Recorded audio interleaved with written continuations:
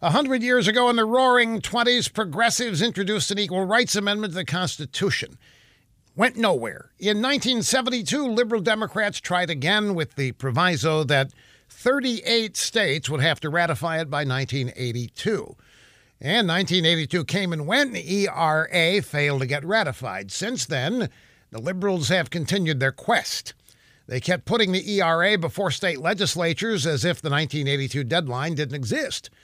Well, this year, when Democrats took over the Virginia State House, they passed the ERA, finally reaching the 38-state requirement, even though they are 38 years too late.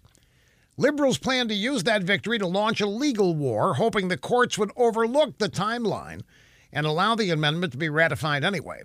But this week, liberal icon Ruth Buzzy Ginsburg threw a bucket of cold water on her fellow feminists. At a Georgetown Law School event, Buzzy told a crowd the ERA would have to start all over. It would have to pass Congress again, go through the ratification process again.